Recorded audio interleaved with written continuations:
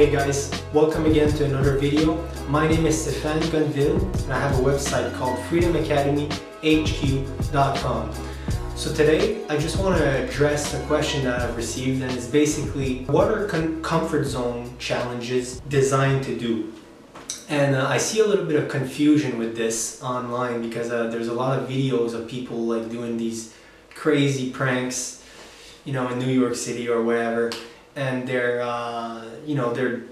they're basically seen as the be-all end-all to build your confidence. And I just want to address this because I see a little problem behind what comfort zone actually are meant to do. And I really believe in comfort zone challenges. I really think that they can build your confidence, but not in the way that you would originally think. So what I mean is that most people see comfort zone challenges as something that you do, and directly after you're gonna feel more confident, right? So you see a lot of this, there's this comfort zone challenge that everybody does, that is basically you lay down in a public sidewalk or in a public area, right? You just lay down straight on the ground, and a lot of people see that and they think they're coming from a place of lack.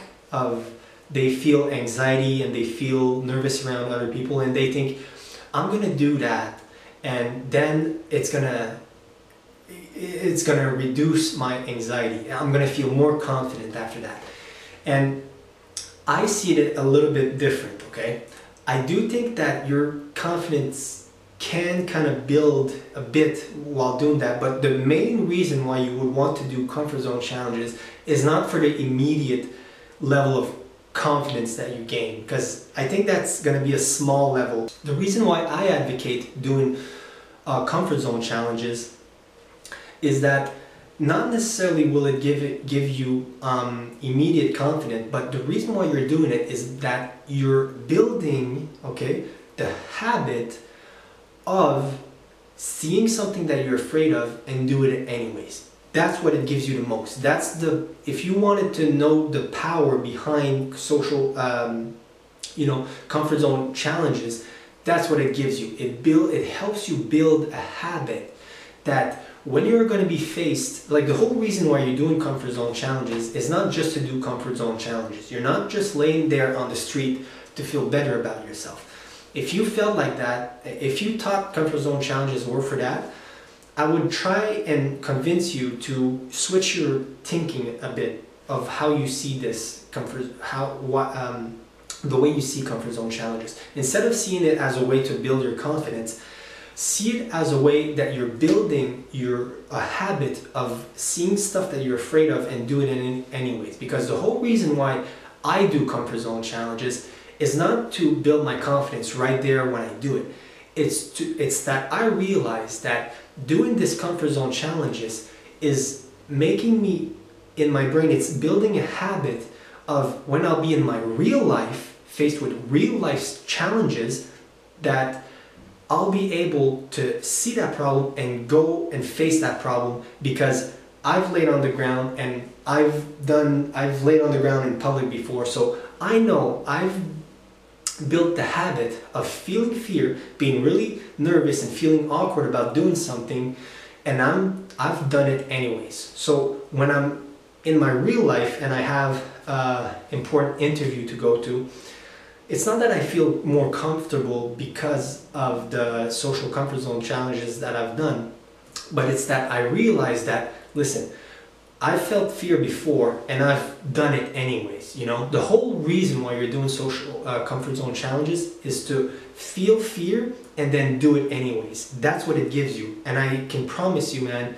that is really, really big, okay, in life. Because if you were to look at where you'd be in 10 years from now if you didn't build that habit of feeling, of being able to feel fear and do it anyways, compared to you are developing that habit of being able to feel fear and awkwardness and just go anyways, that is a huge life skill that is going to help you in everything. It might be one of the biggest life skills that you could have.